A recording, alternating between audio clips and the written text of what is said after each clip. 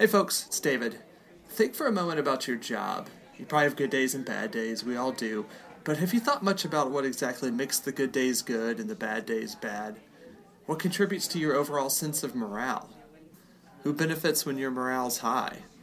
Maybe most importantly, who's potentially impacted when your morale is low?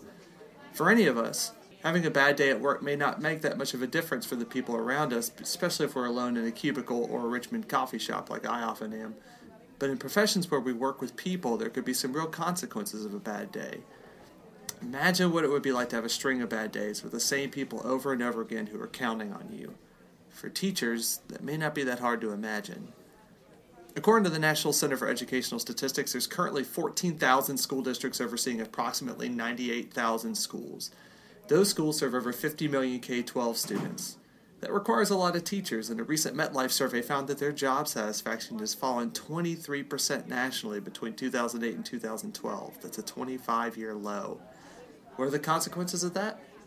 Turns out a lot of things, including teacher turnover, which gets expensive for districts who have to constantly hire new teachers, and a reduction in student achievement because students need consistent, engaging instruction to learn.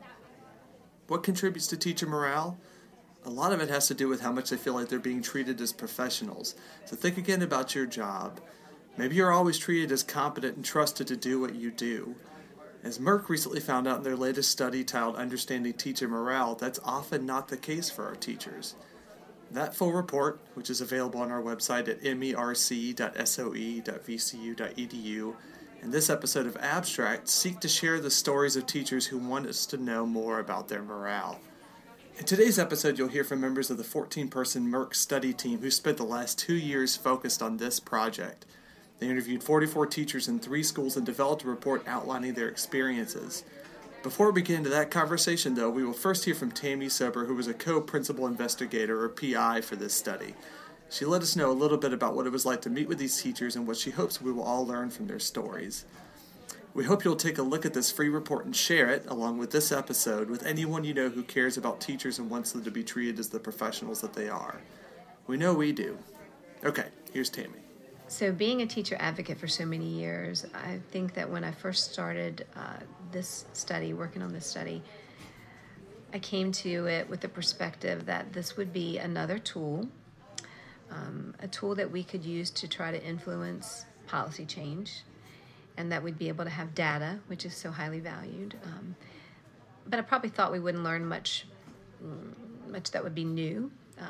Anecdotally, I know that teacher morale is low. I know the conditions teachers are dealing with, and with the accountability movement, and with all of the things that they face with growing poverty. I know the teacher turnover rate. So I kind of thought, this will just be documentation we can use as a tool. But there was a moment I can remember when we were collecting data, when my perspective changed on this particular tool. We were leaving the 3rd school that we had been in. So we had been in a school early on in the fall, and then one in December, and now it was February. And we had spent a week in this school, been interviewing teachers and shadowing them all day. And I was walking out in the parking lot, and a colleague who had also been collecting data with me there, we both just had one of those moments where like our jaw was dropping, and we were saying, have we been in an alternate reality? There were so many good things about this school. There were so many things that were working. And they weren't just that, like sometimes we want to reduce it to, they have a student population that's ready to learn or something like that. What we saw were very concrete decisions being made by the leadership at the school building level to include teachers in the decision making. I mean, what was being done there was what research says works, right? They were paying attention to things like fairness and whether there was fair distribution of teacher workload. And what happened in that moment is we started discussing, like, this teacher morale study is real. We are going to have real policy recommendations that are practical, that if we can get it out and get decision makers and policy makers to pay attention, this isn't rocket science. This is actually, there are practical recommendations and levers for change. And that felt different for me because then I realized there was hope, that this wasn't something that we needed to accept, and that this wasn't even something that had a big price tag on it. It was like practical, and we were going, wow, wouldn't you like to teach here? And then there was a sadness too, because the sadness part was every school should feel like this. Every teacher should get to come to school, shoulds, right? But where they feel valued, where their input matters, where it's not just a protocol, but the administration says, you know what, things work better when I ask the teachers first, how should we do it? That's what we saw in so many aspects at that particular school. And I remember thinking, I hope we can write about this in a way that when people pick it up and read the study, that they can follow it and implement some of this, because if that happens, then we can make a difference.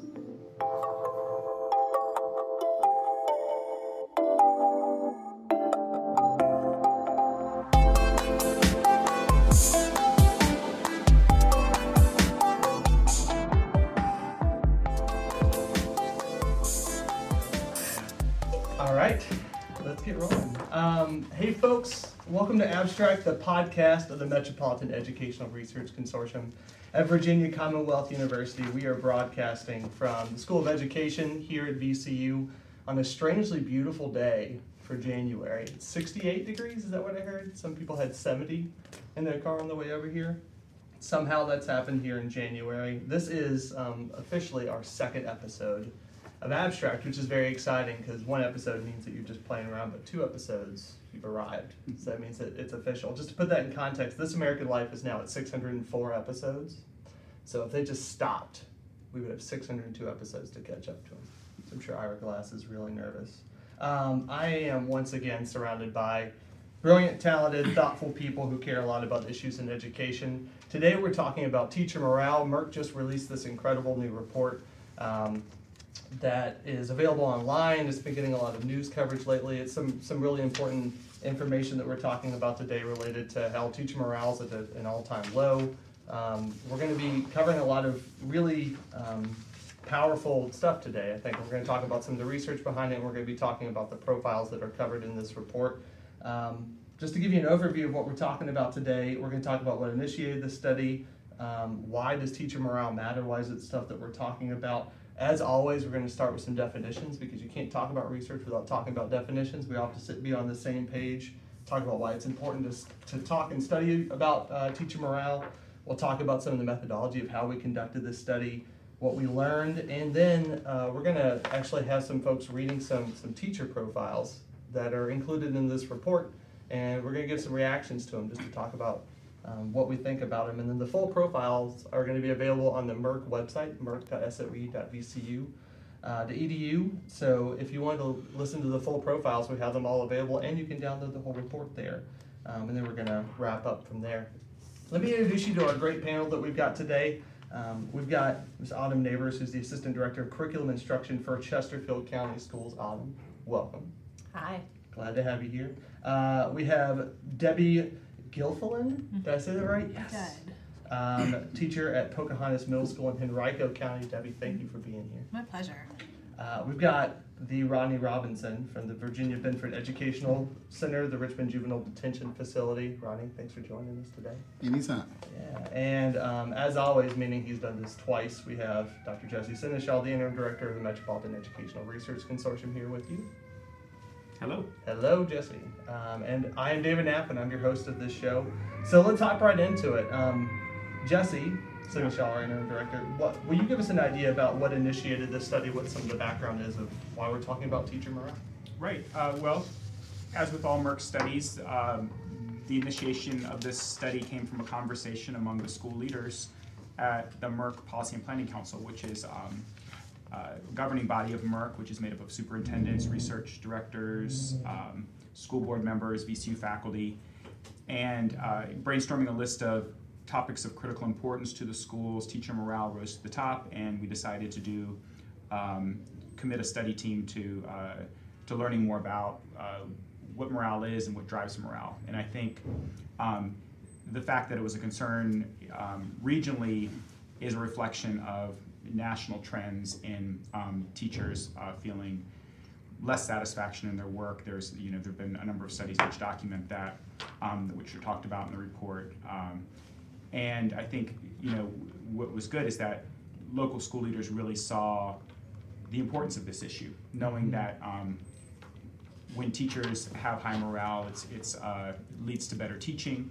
It leads to less instability in schools, less teacher turnover, and that's of critical importance. And so that's really where it started, and that was over 2 years ago. So yeah, it's been a long journey. Yeah. And how many people have been involved on this study? It's a big study. Yeah, how many people? Well, and the research team itself is made up of myself, then Tammy Sober, who was one of the lead graduate students, and she was one that was there from the beginning all the way to the end and was like sort of my critical co-researcher in this project. And then we've had several other grad students come on at different times to support the work. And then we have a study team, and Autumn, Debbie, and Rodney were part of this study team, but then there were probably 7 or 8 other members that have been on and off over the 2 years. But we've had a pretty consistent core group that's been engaged throughout. So that's who's involved in the study from the research side, and then we also have all the participants that that we interviewed and shadowed at their schools, and so that's another part of it. Yeah, there's a lot of people that really care about this topic. Mm-hmm. Yeah, absolutely. Autumn, why don't you give us an introduction to why teacher morale matters? Why should we care about this? Well, I believe that teaching is one of the most important professions. It shapes our future. It shapes our environment, our culture. And so when we look at teacher morale, as Jesse mentioned, that teacher morale affects our students, and it impacts them, their academics, it impacts their achievement, it can impact their social well-being. And so understanding and studying teacher morale is very important. I once had a professor who was a long-standing principal in the Richmond area, and she said, when we have happy teachers, we have happy students. And in order for students to really grow and thrive in our schools, we need to look at teacher morale. It does matter. And as our legislation and as we look at social emotional learning for our students, we have to consider social emotional elements with our teachers.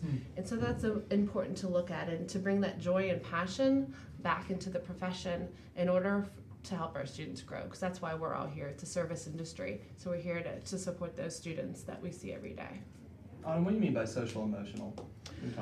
When we talk about social emotional, there's a lot of work now in schools that we're not just here to move students according to standards, academic standards, but looking at non-academic measures and looking at how our students, how are they kind to each other, how do they collaborate with each other, and that wellness, mental wellness, as well as just the work that they're doing in the classroom academically. So that's an important element that we're focusing on as teachers, but we have to be centered around what does that teacher morale we have and how that might affect the instruction of them. Yeah. And that social emotional development is something that's a big national conversation too. And in Virginia, it's part of the new profile of a Virginia high school graduate, right? Absolutely. Yeah, so critical thinking, communication, creativity, all sorts of things that contribute to that. Yeah, and to add to the question, why teacher morale matters, I mean, from what we can say from the research, and there's a strong research base about this, about the impact of teachers' dispositions on school success. Teachers that are not satisfied with their work are not as engaged with their work, are not as effective. Teachers that are not satisfied with their work are more likely to leave, and instability in schools, hard to staff schools, have shown to have lower performance.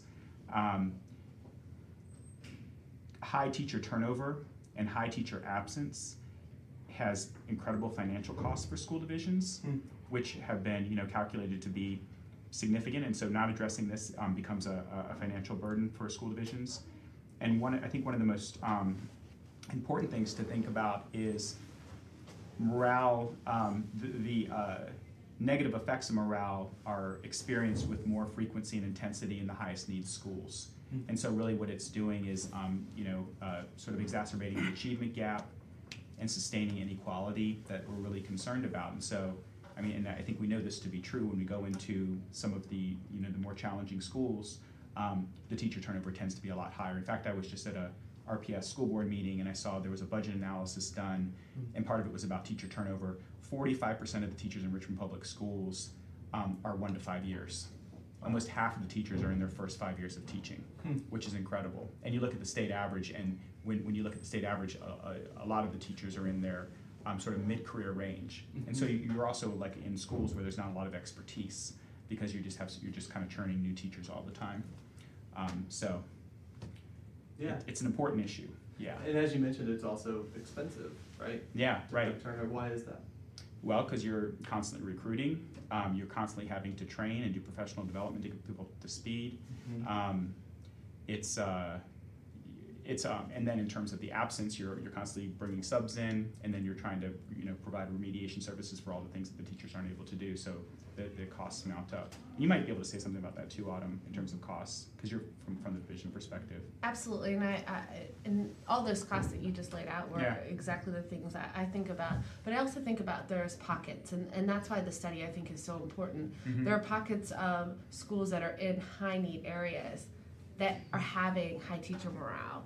It's I wouldn't want that generalization to be made that if there is a school that is struggling with students are in high poverty or under-resourced areas, that assumes that there is a low morale there. There are, and that was what was so interesting about the study is it's not necessarily about that. It's about some of the other structures that are also in place. Not saying that doesn't affect it. And there are a greater percentage of schools that are in those hard to staff, higher poverty areas that have the lower teacher morale. But what I thought was interesting in the study, and we'll discuss through this discussion today, is that those factors can be negated, I guess, as we look in this. So I can think of examples in the Richmond area, but you do have, like Jesse said, it's harder. It's harder when you have less resources available to you. Yeah, we can when we get to the findings, we can kind of explore some of those dynamics more. Sure. Yeah. Ronnie, I know you and I have had some conversations about working in a high need school, what that experience is like. Can you speak at all about turnover and things like that? Oh yeah, I worked in a school where I've seen, in 5 years, I've seen over 50% turnover rate. And a lot of it is due to low morale. The majority of the teachers who left. And, I always like to talk to them and to try and understand, why'd you leave? And the great thing about this study was it helped me put those reasons that they gave me within a conceptual framework. And it allowed me to understand the study more. Because I've been in that situation where teachers have had low morale. When I've been the teacher in the school with the high morale, trying to pull those teachers up. And it gives me the study has allowed me to understand their low morale and to try and work on some of the factors I know that is affecting their low morale to try and get them to a higher level. Yeah, and we're already putting out some terms that are involved in the literature and with this study, so why don't we hop into some definitions? Get everybody on the same page here. So, Debbie, get us started here. What's morale? When we're talking about morale, what is that? Teacher morale is basically the teacher's ability to perform their job effectively, and it's their perception of whether they have the tools and the skills that they need in order to do that job. So, kind of as Autumn said, it's a very individual concept. It's not determined by school building, although there are factors such as social constructs in the policy and leadership that absolutely affect teacher morale on an individual level. I think one thing that's really important to kind of note is that often I feel as though people have the perception that teachers can just pop into a job here or there. I've often been told, well, you can teach anywhere. And I really feel after being a teacher for several years at the same school that that's not true. You really hone your craft with each year. Like you figure out what works and what doesn't, and you improve upon it. And the whole idea of looking in your classroom and really seeing, what the individual needs of the students are is something that develops with experience. And so I think teacher morale is absolutely the teacher's ability to really do what's best for the student. Have you ever been in a situation where the teacher morale in the school feels low? Not necessarily in the entire school, and I think one thing that came out of this is that teacher morale is a very dynamic concept. You know, every teacher at some point is going to feel low teacher morale. I certainly have. What gives me the joy and the passion for the teaching is that connection with the student and and just knowing that I am making a tangible difference in their life, that I'm not just feeding them information and testing them to see if they've learned that information. And it's really about making sure that an atmosphere of equality is established. Yeah. I would say also, kind of adding to Debbie's point, it's and she was really emphasizing the idea it's about morale is related to teachers feeling like they have the ability to do their job, you know, to engage in what they think of as important work in teaching. And what we also really talked about was that it's sort of your anticipation of being able to do that in the future as well. It's about future sort of orientation. So a low morale teacher might be one that says, you know, I'm not getting a lot of job satisfaction now, and I don't see much hope of this getting any better. And so next week I'm kind of dreading next week. I don't want to go back to school next week, or I don't want to go back to school after the summer's over. And that's a sign of low morale. You're not feeling hopeful about your ability to find job satisfaction. High morale teachers are very hopeful and excited about what's to come. And so it's important. And I think there's also, we definitely, the other thing I wanted to say is we came at this really with the idea that teacher morale is a very individual thing.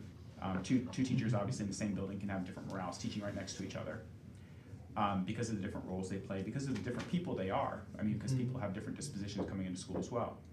But there's something about the school environment that adds to it as well. Sure. Because one of the things that we really, and we're kind of jumping ahead in the findings a little bit, but one of the things we thought about was that a lot of what teachers value in the job of teaching is the relationships that they develop with their students, and also relationships that they have with their coworkers.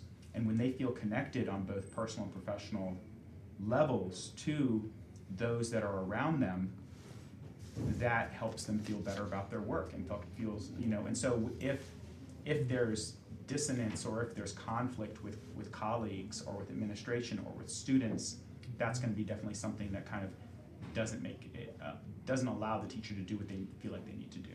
Yeah, sure.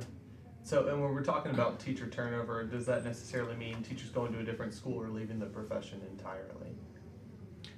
It could be either. One trend you might see, like when I talked about 45% of the teachers, a lot of the teachers that might start in Richmond, they might move to a county because they might have the sense that the environment's going to be easier. But then some people leave the profession as well. Yeah. But when you look at the research, what they'll say is there's the leavers, the stayers, the movers, and the leavers are the three categories. And the movers are the ones that move to something that they hope is going to be a better teaching context. Yeah, and I ask about group morale as well because it makes sense that this is an individual thing and it's something that you feel personally as a teacher. But I remember working in a school, and this might be anecdotal, but I just remember there were times of the year where it just felt like morale was low, that it was just kind of, people were just weighed down. It might be testing related, it might have been that they didn't feel like they were being supported by administration or policy, but it was something about like February for some reason that just felt like it was kind of low. Yeah. Well, with the relationships that Jesse mentioned, I think that, absolutely teachers affect one another, how they're feeling about things, and, with the administration and the social construct. So it all ties together. Yeah. And there is some research behind the cycle of a school year for a teacher, and that goes with getting to know your student and the excitement that starts, and then there's a dip naturally when we get into the year. And so that cycle, it's actually, the research was developed around first year teachers, but when I have worked with new teachers and then their mentors, the veteran teachers will say, I follow that same cycle in my own emotions and teaching. So there is something about the morale at the time of year too, and I think there's some truth to that. Sure. And the students, yeah. Yeah. Let's get into a second definition here, because I think a lot of what we've talked about relates teacher morale to teachers being treated as professionals. So the report discusses the relationship between teacher morale and teacher professionalism. So what is teacher professionalism. Rodney, walk us through that. Well, teacher professionalism can be looked at from many angles, but for this study, we looked mainly at 6 key characteristics of professionals by Lee Shulman. Of course, the first one is scholarly knowledge. Teachers are expected to be experts in their subjects, and of course, this is measured, of course, through your college or university, wherever you went, through your coursework. Also, it's measured through teacher tests such as the Praxis, and of course, you have to have a license in order to become a teacher. The second characteristic would be field of practice, your classroom or your setting where you're actually working. And during the study, we found that has a huge impact as far as, the conceptual framework, which we'll talk about later. But the field of practice, where do you actually work? What do you actually do? The third one, of course, being professional judgment. That's the importance of exercising professional judgment, allowing you to use your expertise to make decisions within your field. A lot of teachers always say, let me be a professional, let me make decisions. And this is a key factor in, whether a teacher has high or low morale. The fourth characteristic, of course, professional learning through professional learning through reflective practice. This is the ability to monitor and improve your craft. As teachers, a lot of teachers have high and low morale based on the fact that they aren't allowed to do that, or either they're being forced through a certain policy on how to do that, and they don't feel it's effective. So that can have a great effect on morale. The fifth, of course, your professional community. Are you in a community where there's great collegiality, which is one of our fits in our professional framework? And are you happy? And are you getting the knowledge you need in that community to be professional and to deal with your job on an everyday basis? And that has a high effect on morale. The last one, and the sixth characteristics, of course, will be the moral and ethical commitments of the job. And, I personally say as a teacher, if you don't have high morals or ethics, you don't belong in this profession. And so, you have to trust that professionals will conduct themselves and do their work with good intentions. And this has a major effect on morale as well. And so a teacher brings expectations about professional work, and the school system provides a policy and practice structure or professional culture in which those expectations are met or not. If there's a good fit, we might say that the visions of professionalism are aligned. If there's not a good fit, it's likely to be a problem of conflicting visions of professionalism. A high morale teacher is one that is hopeful about being able to realize his or her vision of professional practice within the school context. A low morale teacher is not hopeful. So, a word that stands out to me about what you just described is decisions. I feel like more and more teachers are not allowed to make decisions over their own work and their own practice. Can anybody elaborate on how it is that teachers aren't allowed to make decisions as much for their own practice these days? There are a number of policies that come down and a lot of it revolves around paperwork.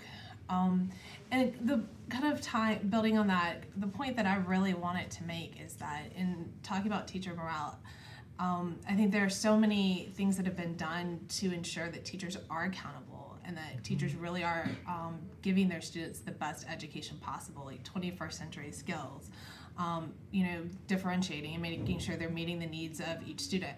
And I think that's vital, that we don't lose that. But one of the big things that I think we discussed while putting together the study was the importance in teacher voice. And so a lot of the kind of pedantic measures that have been put into place that entail a lot of excessive paperwork don't always yield the result that they're intended to. And so getting the teacher's voice or getting the administrator's voice and getting the student's voice, looking at how those processes can become more efficient so that really we're doing what's best for the students. Are accountability and voice kind of at odds sometimes? I don't think necessarily. I just think that accountability measures have been put into place without necessarily taking into account feedback or voice. And that's a problem with any sort of measure. And I think the study is coming out at a perfect time because I think we are with ESSA and with what our state in Virginia here is doing. I do think we're getting into allowing some of the local local schools to really look at and get that teacher voice to determine how we measure students' learning, and I think that's great. And so those changes in policy paired with the release of the study, I think is just perfect timing as we move. And I heard a state leader just say yesterday at a meeting that we just need to control the pendulum, because the pendulum went to this high accountability and high standardization. And we're seeing it shift, but we need to make sure it doesn't completely shift the other way too, because then it's going to fall again. So we have to control that swing. And I thought, wow, what a great visual. We just need to create that balance is what we need for our students, for our teachers, and hopefully that affects morale. Right. I would say just a couple points. One is you asked the question about being able to make decisions, and I think one of the things that I saw, and I kind of had this in the back of my mind, but I really started to think about when we were doing the study was pretty much all the domains of teacher work were structured by policy. So teachers were told, these are your standards, so you need to teach these standards, and then here's the pacing guide, here's how you need to teach them, and here are the assessment systems, and here are the tests. So we're going to tell you how to assess the knowledge that the kids are learning that we told you need to teach. And then here are your PLC protocols, so you have to go and meet with other teachers and talk about the stuff in these ways, and make sure you fill out paperwork for every one of these things. Yeah. And so everything that was in the work of a teacher has been sort of broken out into little discrete tasks. And so it's like, well, if we're just being told what to do all the time, where is my professional judgment in this mix? And so that becomes a problem. The other thing I want to say is about accountability. I think that we absolutely want to maintain high accountability within our system, but we just need to rethink what accountability looks like. Sure. Because the accountability structures they have in place are not doing what they're supposed to do. Because often they come in the form of compliance with protocol rather than accountability for actual real teaching and learning and authentic instruction. Sure. And I think that's where a lot of the frustration comes, because you have teachers that are trying really hard to be good teachers, and then the paperwork is just a distraction and a time suck for that, and they don't feel like it's connected to what their core mission is. And that gets to that issue of ethical commitment too. I think a lot of the emotional struggle that teachers have is they feel like, I just want to do right by my kids in my classroom, but then they feel like they're not able to do right by they're not able to fulfill their calling. Yeah. Teachers see it as a calling. Teachers are emotionally involved in their work, and but they're put into work structures in some cases, not in all cases, but in some cases where they can't do what they feel like they need to do. Yeah. I like what you said, Jesse, too, about the structures, and you kind of, I was like, yes, you structured all the things that were told for teachers that they have to do.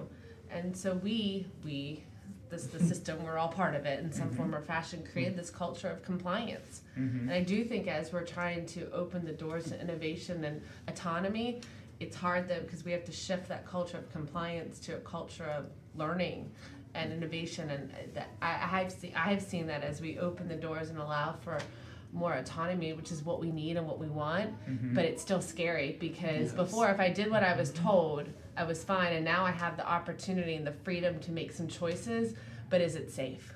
And so I think that's where that swing again. And but I think you very well articulated what got us here. And okay, go ahead. Yeah. And see, I have a little different perspective, because I taught at a school that was in both federal and state improvement. And so therefore I've gone through the ringers of the federal improvement program, and I've gone through the ringers of the state improvement program. And one thing I noticed is the state actually listened a little more. And so, for example, when the federal government came in with all these mandates, these meetings, this is what you have to do, this, and this, 75% of the teachers said, why did I go to school?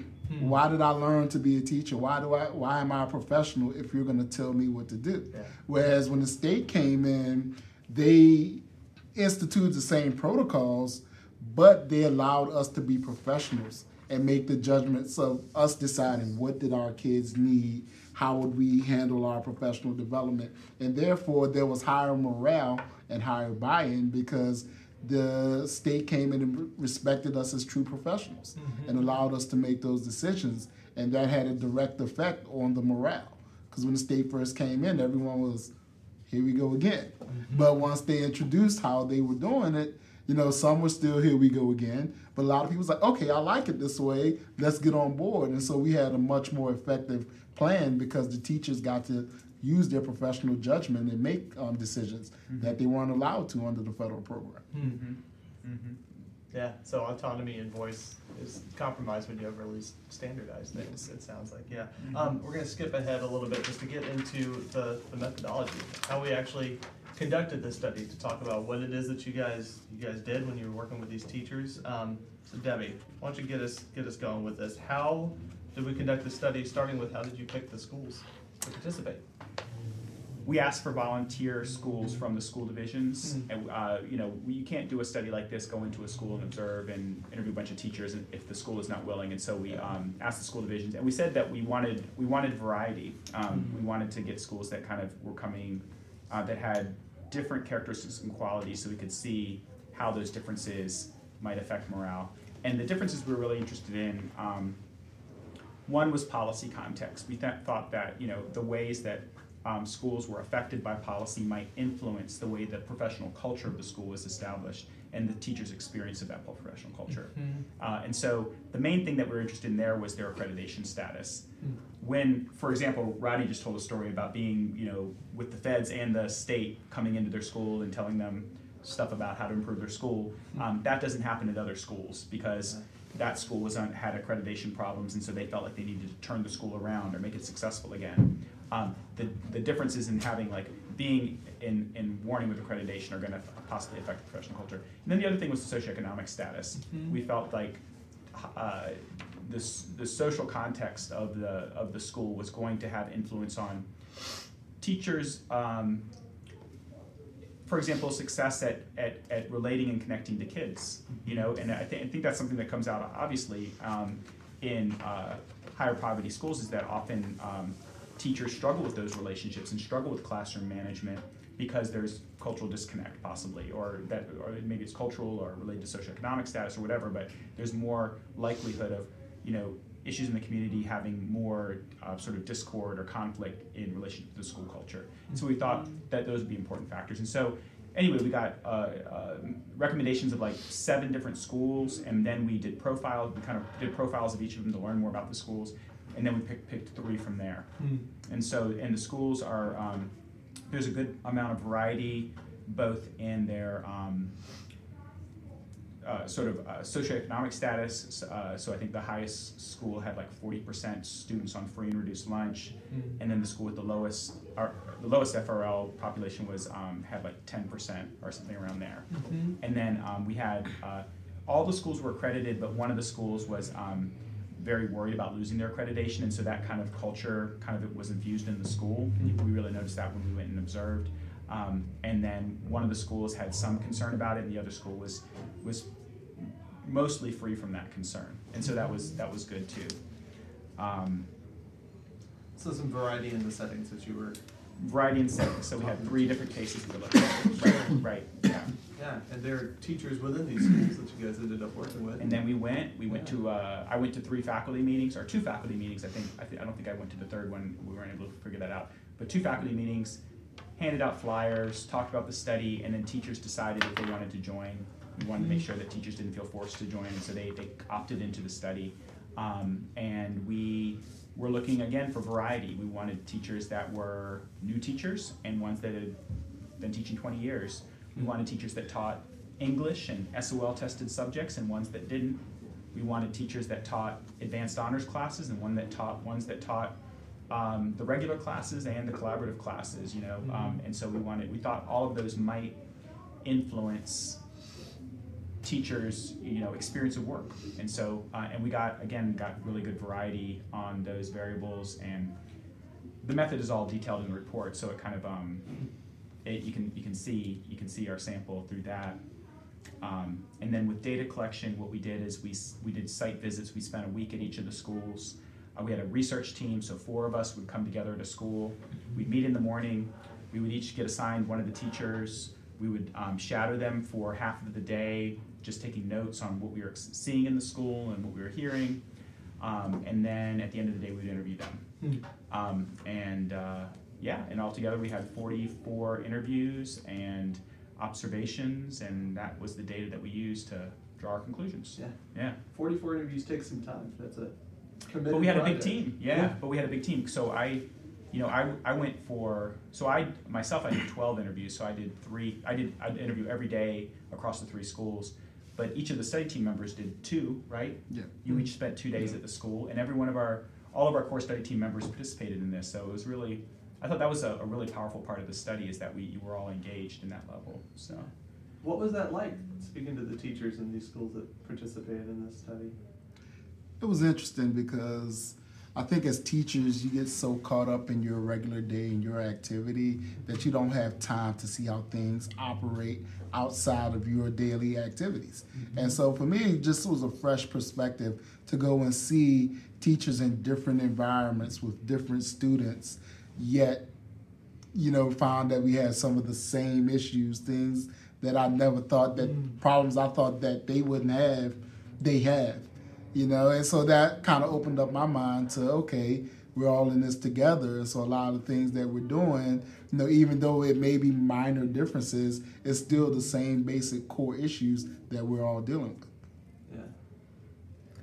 I loved it. I think it's something that I wish more of my colleagues could experience, because you get to shadow a teacher throughout the day. And just the building that I was in, I could tell that there was just a really good relationship between the teachers and the students. And then it was really neat to observe the lessons and think about it from an outside perspective, like what was great about it, what could be tweaked. You kind of get into that analyzing mode. And then interviewing the teachers and hearing their stories on such a personal level, I just feel was very invaluable. And I really appreciated the experience. I imagine doing interviews with teachers, talking about their morale, and I think this comes across in the report a little bit, probably can be a little bit therapeutic for the teachers that are participating in this. Can you really speak to that? One of my guys was, one of the girls was a first-year teacher, and so I felt like there was a therapy session, and even after we finished, we exchanged emails and we continued to email each other and bounce just ideas, off of one another when it comes to just pedagogy, not just, morale. We just talked about pedagogy. And I think, just being that open helped him. Also, it helped me. So. Yeah, how much do you feel like teachers feel listened to in their work? Right, not much. Yeah. And that came out in the interviews too. Like some of the people talked explicitly, like I really wanted to do this because I want somebody to listen to what I have to say. And I think the interviews were very therapeutic. The protocol started with a big part where it's like, how did you get into teaching? Why did you want to teach? It really kind of helped teachers focus on their ideals and their commitments as teachers. And then it moved into their experiences of their schools, and then kind of ended on the question of, what are your frustrations and how would you rate your morale? The morale question was one of the very last questions. Yeah. And by that time, they'd really it put them in this place where they were really thinking about themselves in this sort of large career perspective. And it was emotional times. I mean, there were tears in some of my interviews. I mean, people were very kind of like, especially the teachers that, and the tears, I had one teacher that broke into tears because she was so happy. She's like, I never thought I'd find a school that where I could really do what I need to do, and I'm sorry I'm crying, but I'm so happy. And then in other cases, it was just feelings of kind of despair, like I really, really, really want to be a good teacher, but I'm not able to do what I need to do. And so it's an emotional profession. I mean, I can tell you it's an emotional profession. It was one of the things that drove me out of teaching was there was so much emotion in my day to day with the conflicts and the intensity of the teaching, and that it was at a point where I also had 2 children, and it was hard to kind of think about being a parent and being a teacher at the same time, and being able to kind of separate those worlds was hard. And so I think a lot of teachers struggle with that work-life balance stuff. Yeah. I can definitely relate. I was never a teacher, but I was a high school counselor for 4 years, and I just remember it was a very emotional job, highs and lows, and very stressful at times. And I remember I would come home, and my wife would ask me what I did that day, and I couldn't even remember or process everything that had happened in that day. And that's heavy work, and I think that people outside of public education looking in don't always realize how complicated the jobs tend to be. Yeah. And so you went to 3 schools, you talked to 44 teachers, followed them around. It's a lot of involvement in relationship building. What did they teach you? What did you learn about teacher morale? If I had to put it into 3 key findings, the first is that it's some of the stuff we've talked about already, but one is that, and Debbie sort of introduced this point in the beginning, which is that it's about roles and relationships, is how I ended up articulating in the report to some extent. Teaching involves roles and relationships, and the most critical one there is the role of being a teacher, like your engagement with your students as a teacher. Okay, and so for example, when you ask teachers where they find the satisfaction in their work, they always say in the classroom, working with the student, seeing the aha moment, that sort of piece. Okay, and they would talk about their sort of engagement with, like, you know, I had a really good lesson, I saw the light bulb go on, but they would also really talk about how much they cared about the kids and how much their relationships really were important to them. And so, yeah, and those things are kind of distinct but embedded within each other. So a teacher could have really good relationships but not really teach them anything, or they could be a good teacher but have poor relationships. But the teachers that found the most satisfaction, those 2 things were intertwined. And the same phenomenon, the same sort of dynamic happened with their colleagues. And so teachers really enjoyed engaging with their colleagues as professionals and in a personal way. And the schools that were, I mean, all of our schools were actually pretty strong in terms of their morale, and you know they had strong leaders, which we can talk more about it too. But it feels like a family here. They would say things like that, like I really can trust and I get support from my colleagues, and that was like another part. So that is where that's what teachers' work is about.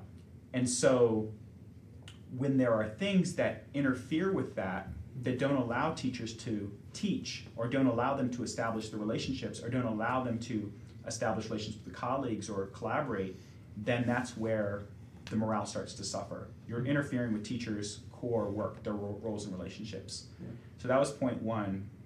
The second point is a lot of the problem relates to policy. And it relates to policy in that a lot of policy is dictating how teachers can do their job, and you know, it sort of constrains their ability to fulfill their roles and engage in those relationships. And the problems with policy is, one, it was overload the teachers. There was too much to do. The other is that often the policies didn't make any sense to the teachers, and they say, why am I doing this? The third is that the policies didn't seem fair. Like, I don't feel like I'm getting treated fairly as compared to this other teacher across the hall, or compared to that other teacher in that other school. And what were the other pieces on that? But policy, there were others, but policy was this big thing, and it could either be done well or not. So, I mean, essentially policies are in principle good, right? Why do we do lesson plans? Because lesson planning is something the teacher should do. And so if the policy was well designed and it was well implemented at the school level and the district level, it could actually be really supportive. And there were examples of teachers saying, I really like this policy, okay? But often the frustrations came from either poorly designed policy or ineffectively implemented policy. Yeah. So that would be the second thing. And then the third thing is that principals are important, because principals are the ones that they are the implementers of policy. They are the communicators of policy at the school level. They establish the professional culture which teachers work within. And so a good principal can make all the difference. So that's sort of like the 3 essential points, but I don't know if y'all want to add anything to that. If I may, the idea of teachers having a voice is sometimes really intimidating, because often I think the policies are developed from a very sound foundation. Yeah. But the people who develop them aren't there when the policies are implemented. And so it kind of factors into, do you want your teachers at home spending 3 hours putting together a spreadsheet of data from standardized testing material that they've kind of already looked at, or do you want them at home spending 3 hours developing really fun lessons? Right. And so in terms of having a voice, yes, I think teachers need to have a voice, but then I think that comes with responsibility too, because then they have to take it upon themselves to be more informed of the policies and why the policies were being put into place, and making sure that they're stepping up and becoming accountable to the end goal. Mm-hmm. That's true. Yeah. And just like we say for teachers with their students can't engage in learning unless they understand the why. Mm-hmm. And so that same principle has to be the same for, and I know we use the word policy, but what I saw in my observations through the case study was expectations. Something doesn't seem as heavy as policy per se, but clear expectations and an understanding of why those expectations are important. And then the buy-in is there, and that affects the teacher morale. Mm-hmm. And so there are policies that are made by people that are not educators, so there's a lack of maybe understanding and disconnect. But there are policies that are made by educators, but the implementation of that policy never includes a thorough, breakdown of why this is happening and why we need this and how this is being implemented to maybe improve and enhance teaching so we can help students, if that's the case. I mean, I'm not saying all policies are that positive, but so I think that why we as adult learners and to really affect our teacher efficacy, we need to understand why, and that needs to be a component to rolling out and implementing policies. Mm-hmm. That was something that came up in the interview that I did with my teacher. She said, I just do what I'm told to do. I've decided it's a lot easier to just do what they tell me to do. And I think that definitely affected things. We should read some profiles, because I think I think these themes are gonna come out, and then we can reflect on them more and have some real data. Absolutely. To talk about. Yeah. Is that cool? Yeah, definitely. So for those of you who haven't had a chance to read this great report yet, there's some really interesting teacher profiles that have developed from the 44 interviews we've developed. It's 11 profiles, right? 11 profiles of teachers and the types of things that they were saying, but the themes that emerged from the data. So what we're going to do now is we're going to play some of those for you, and then we're going to get some reactions from the group of what they mean. Right. Yeah. Just take it. So the first one we're going to do is a teacher named Samantha, who's an early career teacher, social studies teacher. She teaches both regular and advanced. She's in her second year. Her first year of teaching, she was in a split position where she was at 2 different schools, so that gives her a really interesting relative perspective. So she's coming to this with kind of understanding how a different school works, and that comes out in the interview a little bit. And so I'm going to read this interviewer part, and then Autumn's going to read the role of Samantha. Okay. So my question is, how do you feel about working at the school? I love it, 100%.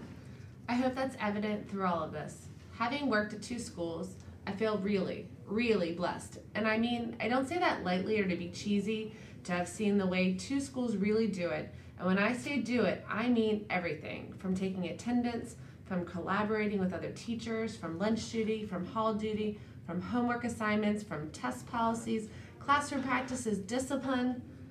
And the 2 schools that I worked at last year did it 100% different from one another. And I have my opinions about who did it better. I think my school probably does most everything better, which is one of the reasons I'm so excited to be here. One of the biggest differences that makes an impact on my day-to-day success and happiness is just the staff. We are 100% committed to each other, to the school, to the students, to our professions. There's not a single person who's just waiting to retire. And I can't say the same at the school I worked at previously, and even in my student teaching experiences. It seems like this school is kind of the exception here. And to my knowledge, even people who are close to retirement, they are still in love with this profession. Everyone here loves being here, is happy to be here, will be here tomorrow, with bells on, gladly. So how would you describe the school to someone who was unfamiliar with it? My mom knows nothing about school except what she reads in books or newspaper articles and the snippets she gets from us growing up as kids. And so I actually had her shadow me for a day because I wanted her to understand exactly what goes into this place. And it's just so much that truly not all of it can be put into words. It is 100% a feeling of what happens in this building. And there are a lot of components that go into it. But to really take it all in, I think you really have to spend a day in our shoes. Because it's hard to quantify. It's very much a web, an interconnected web. And I don't want to say spider web because that implies confusion, and there's certainly parts that are confusing. However, the web would, in my mind, kind of fall apart if any one piece or component was suddenly just dropped. Because it all makes sense related to the next thing that goes with it. It is really a web of connectedness.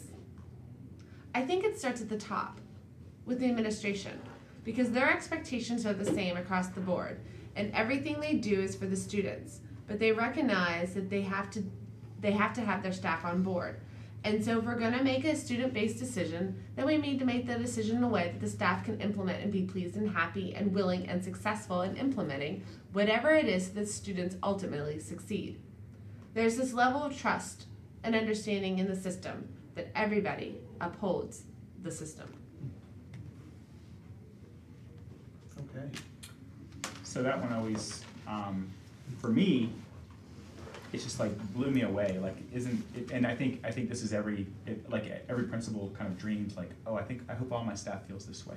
Right? I hope all teachers are like this. But it's I think one of the lines that always stands out to me is the one about everything is for the students, but they recognize they have to have their staff on board to do that. Yeah, which I think is a really, really critical piece. Yeah. Yeah. Happy teachers, happy students. Yeah.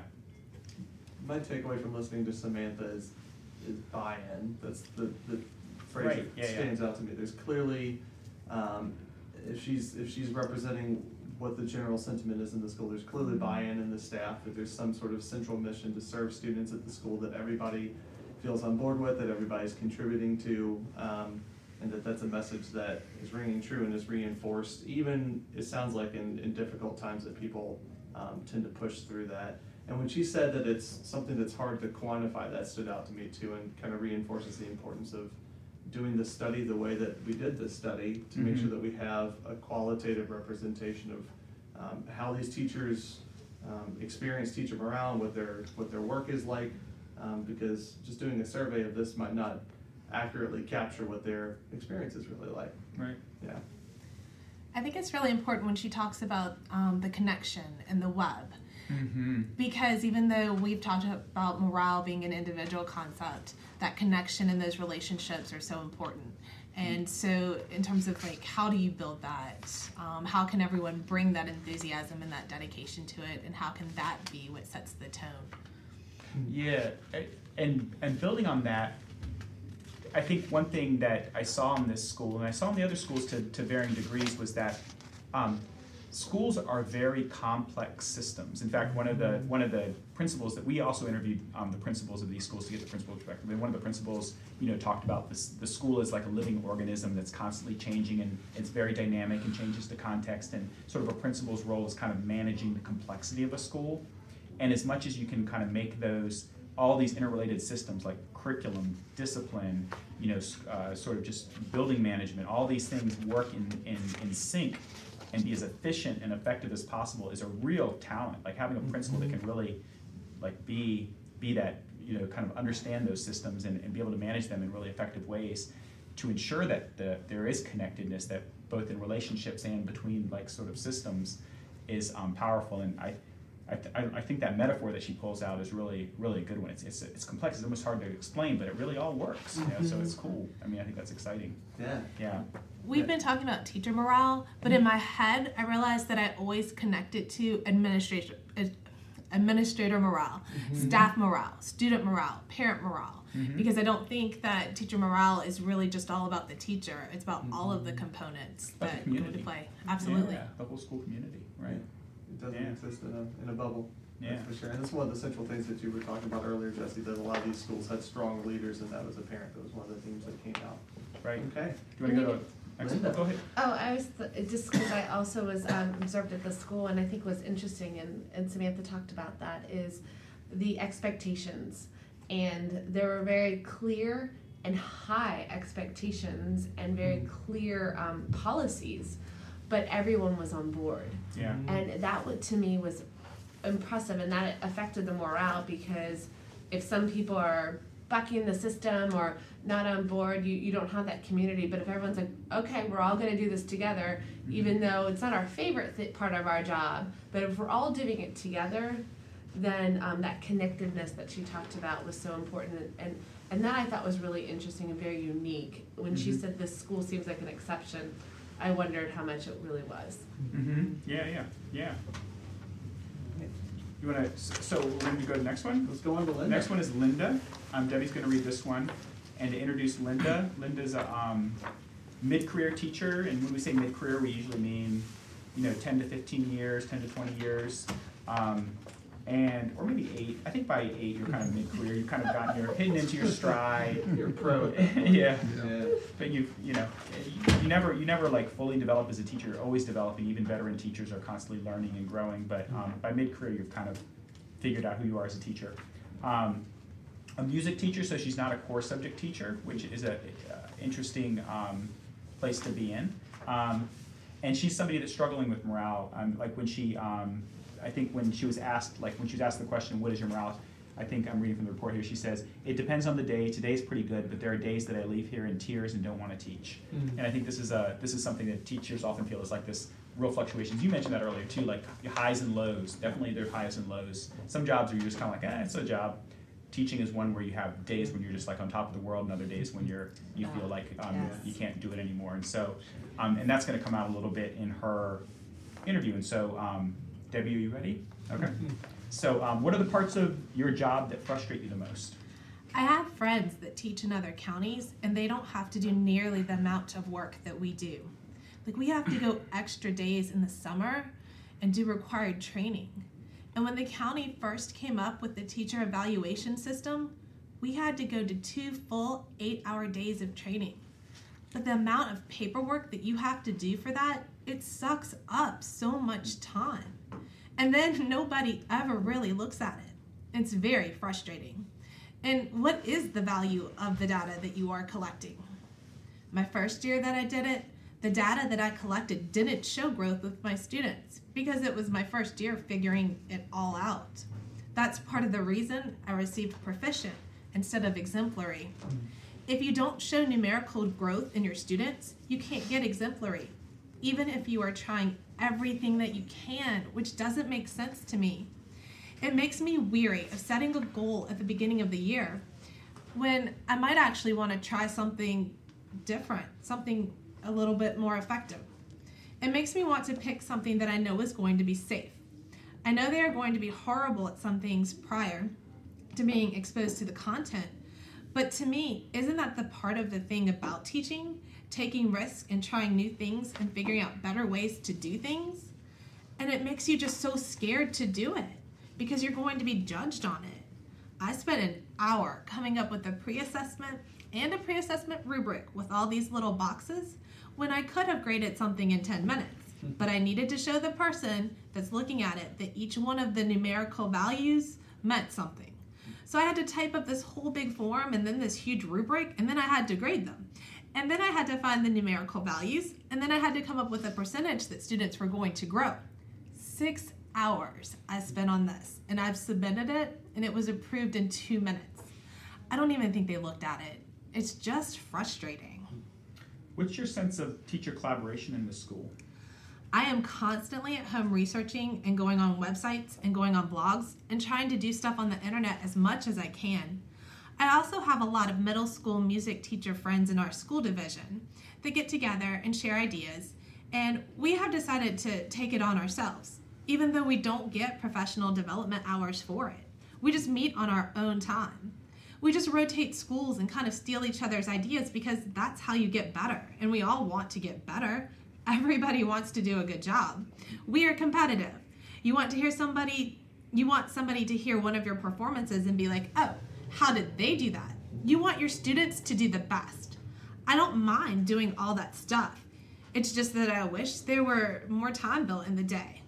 It is frustrating when you have a huge stack of things to grade and you need to be in your room and I have to go to a meeting.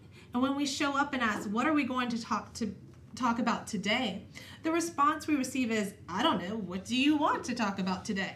And it's frustrating.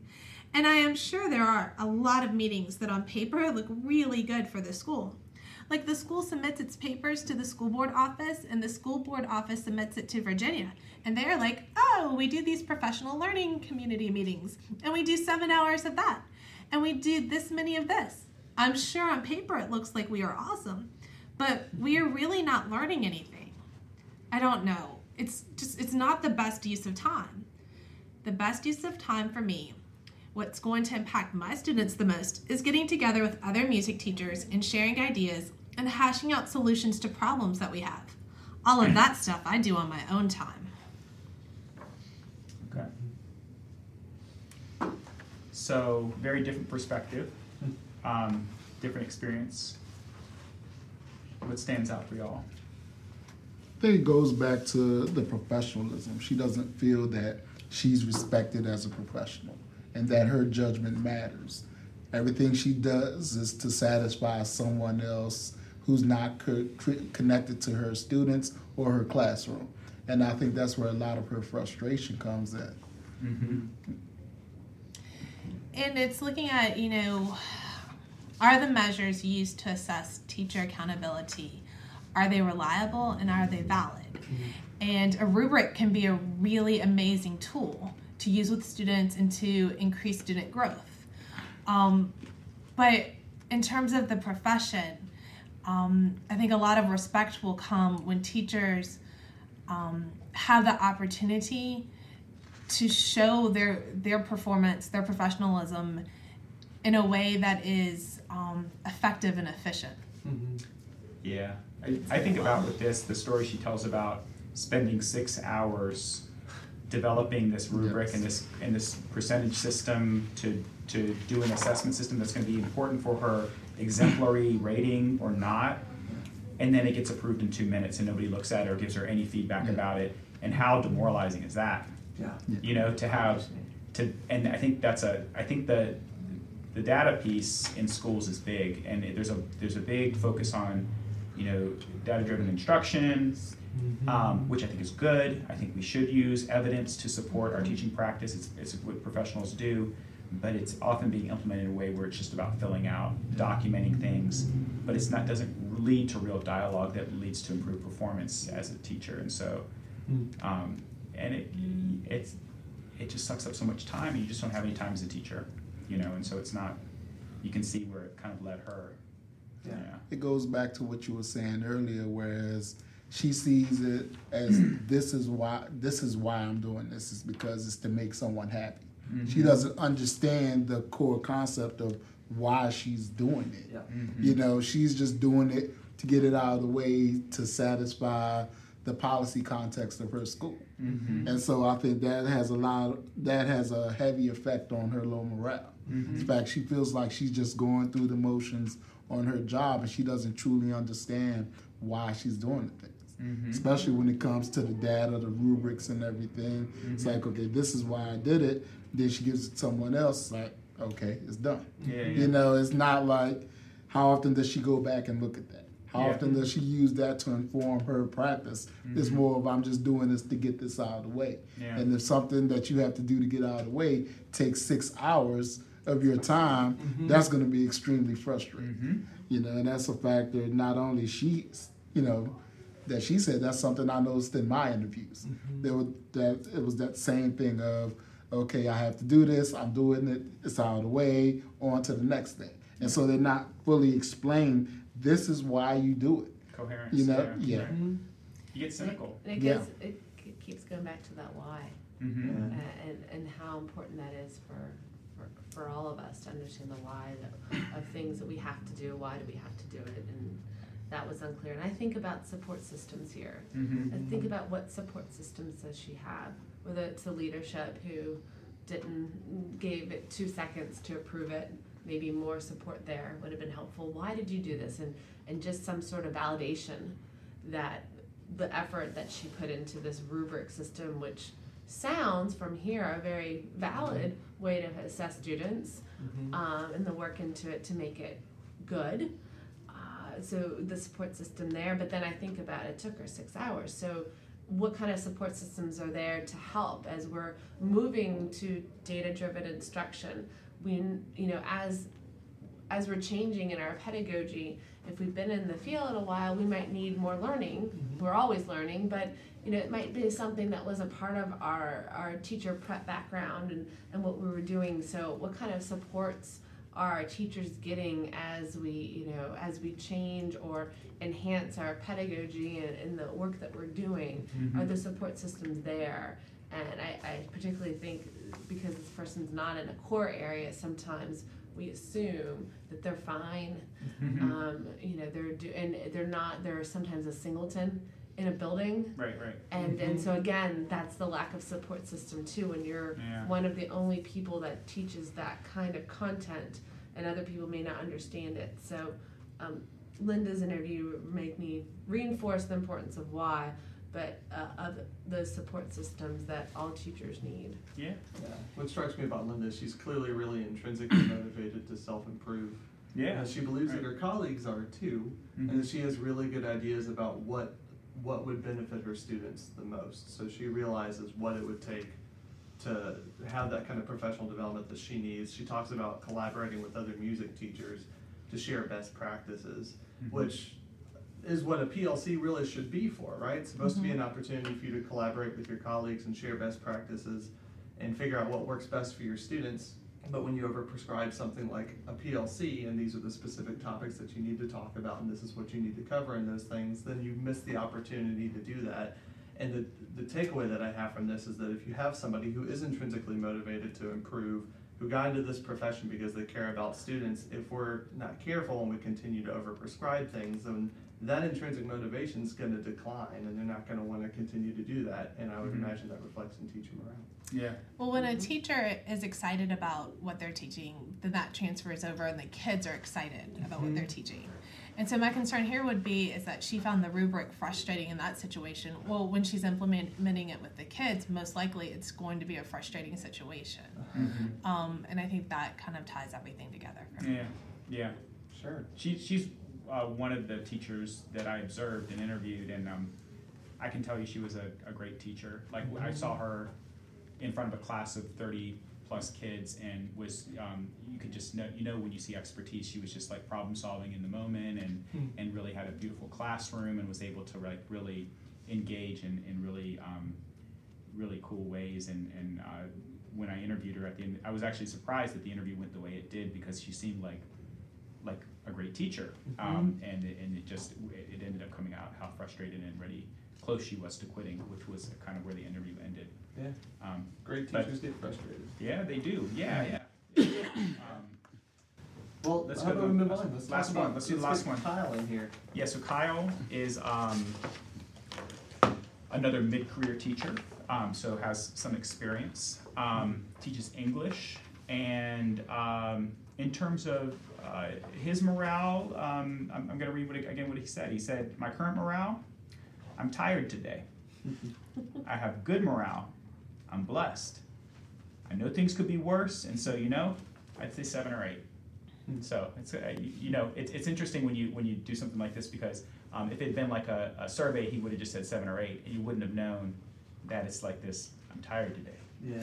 I guess I'm 7 or 8, Yeah. which is a different 7 or 8 than if it's just like a 7 or 8. So anyway, Rodney's going to read Kyle, and I'm going to ask Kyle, what factors do you think have the greatest impact on morale? The factors that you have no control over. It's like life. I mean, if you have control of it, you feel like you could do something about it.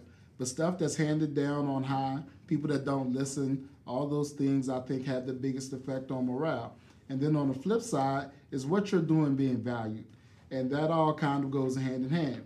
When you give advice and nobody listens, or you don't understand why you're doing something, or you're being told you have to do it this way, even though you know your way works, and you know your students better than anyone else, better than somebody in Washington, somebody in the state government, even somebody better than up the hallway.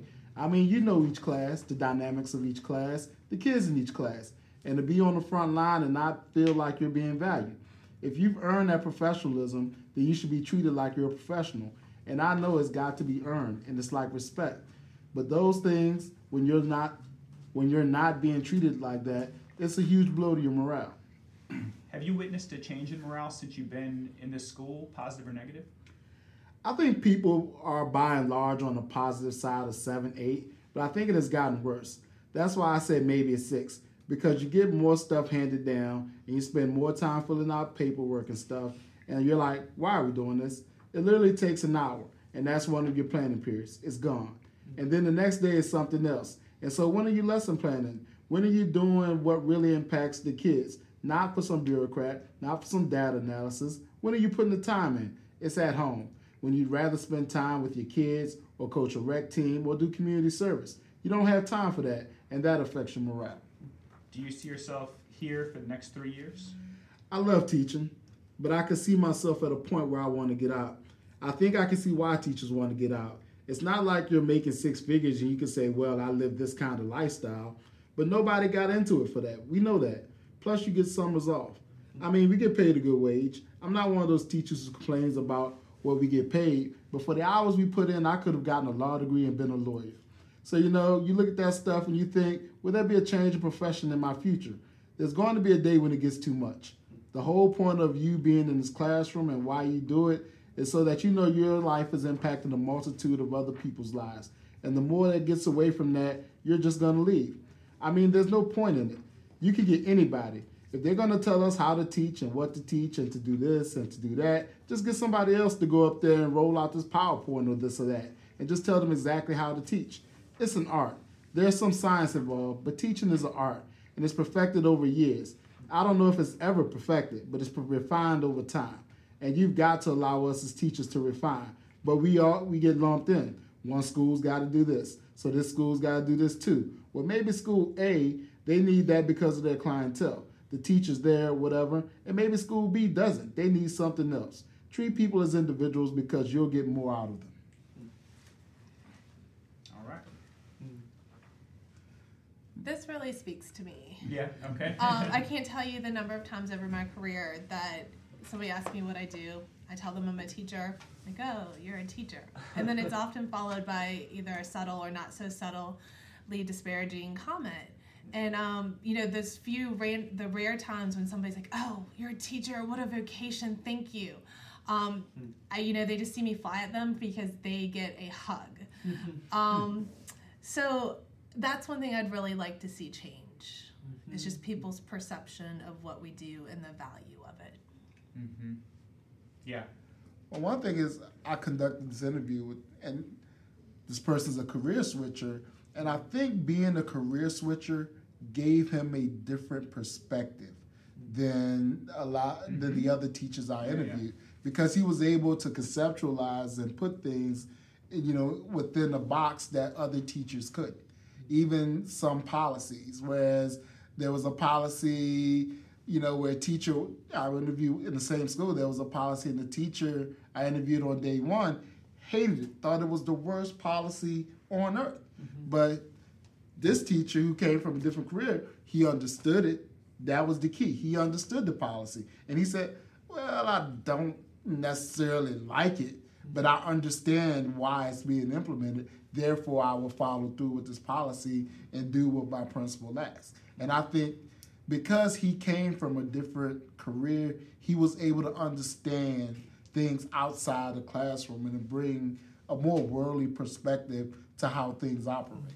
I think sometimes as teachers we get caught up into what affects us in our classroom, and I think that has a big effect on morale. As far as this, I can't understand it, I can't see it outside of my classroom. Whereas I think other people, other teachers, especially those who have been career switchers, multiple schools, they have a different perspective. And so they're allowed to understand policies a little more and support them. They may not agree with them, but because they had that buy-in because they understand the policy. And I think that made a big difference with this teacher. Mm-hmm. What I really love about Kyle's profile is I think it's especially powerful to understand where Kyle is right now, right? Like, I love teaching, but there's going to be a day when it gets to be too much, and he's perceiving that, and he's wondering, what's that day going to be like? When's that going to happen? That I know I'm going to have to get out of this, right? And it goes right back to what you were saying, Debbie, about, I mean, I wonder how many professions there are where you have a conversation with somebody in the grocery store and they're like, oh, man, you don't get paid much. It's a hard job, right? If somebody's been a teacher for 30 years, they're courageous. I mean, courageous doctors have been doing the job for 30 years, right? And I think that Kyle really brings together a lot of the things that we've talked about, because I think of this back to being intrinsically motivated to be a teacher, that people, I don't think, get into the teaching profession casually. It's because they want to do it, because they care about it, they want to self-improve, they like what they do. And for somebody to be intrinsically motivated for something, self-determination theory talks about it, and all these things have been hit on. For somebody to be intrinsically motivated, they need to have a sense of competence, that they need to have a sense of autonomy, and they need to have a sense of relatedness, right? So I believe that I'm treated like I'm a competent person, that I have control over what it is that I'm doing, and that I can relate to the people around me, and that I feel like I belong there. And everything that we've talked about in terms of low morale and the frustration associated with the job are when these things are compromised, then it makes it feel like this is something that's out of my control, that's something that I'm less intrinsically interested to do.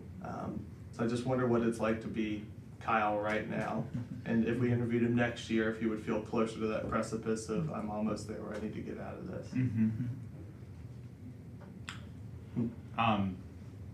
Yeah, and one of the things, I mean, I think one of the things that I would say also about this interview, and a lot of them, is that these were all teachers that were teaching, I think, in schools with really relatively strong leaders, and the thing is, it's something fundamentally changing in the nature of the profession that's being dictated by policy that's affecting this. I mean, even the most dynamic leader can't help Kyle out at this point.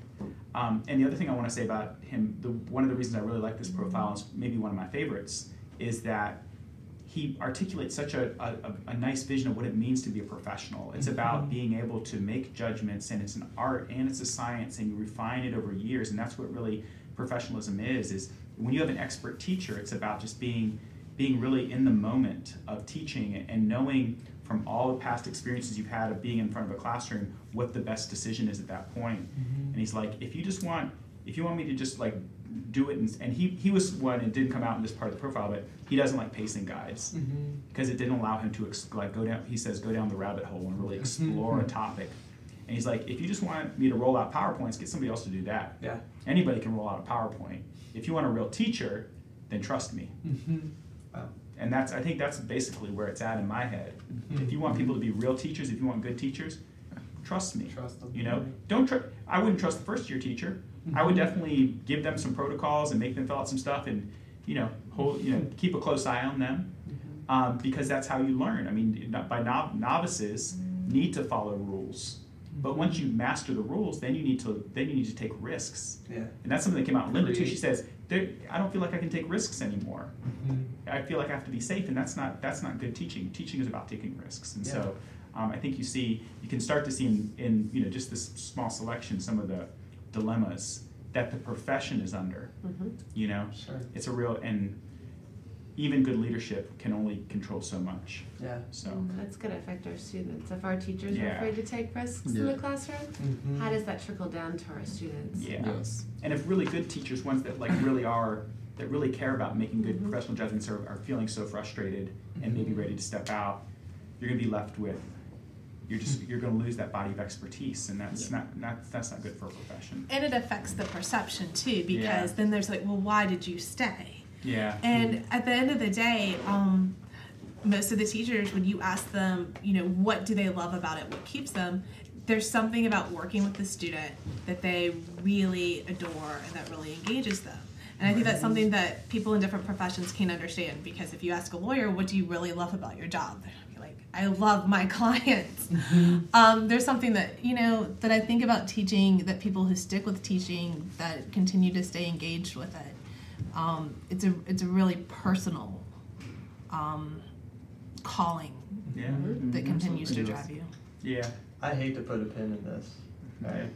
Because this is such a great conversation, but I think it's important that we leave people wanting more, and that this doesn't turn into a 3-hour episode. Right. Of Abstract. If you're interested in what you're hearing, which I think we all are, and I think it's something that generates a lot of really thoughtful conversation around this.